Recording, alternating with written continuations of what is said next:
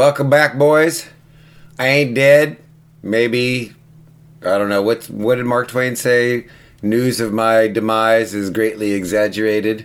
Something like that. I didn't bother to look it up. But October 29th, November, December, what? It's been 2 months since episode 41. We're now on 42. Well, sometimes life gets in the way of pinball. And sometimes, pinball just pisses you off. Because I've had some repairs that have been nagging me. And sometimes it's just like, you just want to run and hide. We'll talk about the repairs in the next episode. But I'm back. I'm ready. We fixed a couple of games. Got on a roll. I'm ready for pinball again. It's Christmas Eve.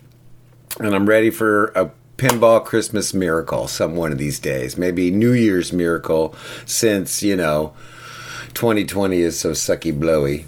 Anyway, hope you boys that got your Wade Krause playfields are stoked because they were looking so good. Looks like he's working on Strange World is the next one. Those of you who are waiting for the next release from my brother Wado Tornado, I believe it's Strange World he's working on right now. But those quick draw, fast draw playfields, those things look fucking bueno, baby. Bueno. So we're going to come back from our long absence and it's just to be a short episode, kind of get us back into the groove, and then we'll post another one in a minute here. But we're going to explore some unanswered pinball mysteries, right? Pinball has its own unanswered questions that I guess we could discuss and get into and eventually come at an answer, but I don't think it's going to be as satisfying as we would like. So these are going to be like what I call pinball mysteries. A lot of them are like EM ones. Right? Let's start with an EM mystery. When you buy a used machine, right? Where do all the backs go?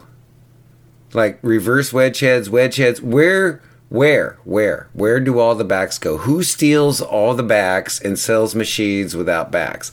I must have 5 or 6 EMs that I got scrounge backs for. Metal ones, wood ones, homemade ones. Where do all the backs go for old EM machines? What the heck is up with that? Okay. Another one. Manuals. Where they all go? What's his name? Frankfurter on the news group's version of Pinside over there. The Rec.Pinball one. He used to complain about that you got to give the manual with the machine, right? What are people selling manuals for? Like, what are they hoarding them? They're keeping them? I'm 100% with him on this. You sell the machine, the manual ought to go with it. Where did all the damn manuals go? What are you doing hoarding manuals for machines you ain't even got? I don't like that, right? What the heck is what that? All right. Those of us who have multiple machines, let's say 10 plus, 12 plus, right? Why do you never have them all working at once? You think you do, and then you've turned them all on, you start playing, and then the dude over there on the other end's going, oh, but blah, blah, blah, it's not working. What the heck is up with that, right? I mean, it doesn't matter if you got, 10 is probably the critical number, but I swear if you got 5 or 6, even only 5 or 6, one of them damn things ain't working one now and then. Just in the key moment when you got people over on league night, whatever. You can never have, go to any show. Day one, you got busted machines first thing. What the heck is up with that? That's a pinball mystery, but we all know it ain't a mystery because it's pinball. Next one, it's like one of the constants of the universe. Why is Tim Arnold so crabby?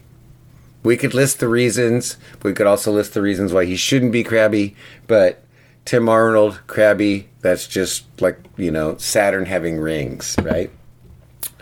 Let's see. Why isn't pinball more popular? And then why do we love it so much? Those are kind of related, right?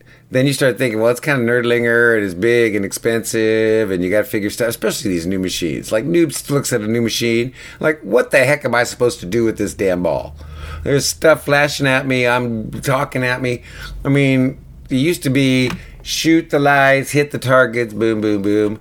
Nowadays, it's like, that's why pinball is more. I just answered my own question, but why do we love it so much? Because there's so much variety. That's not even a mystery, but anyway, this is why. I'm back. I'm ready to talk pinball. Anyway, here's another big mystery for me. How did those old EM designers, and they're really coders. You guys talk about coders.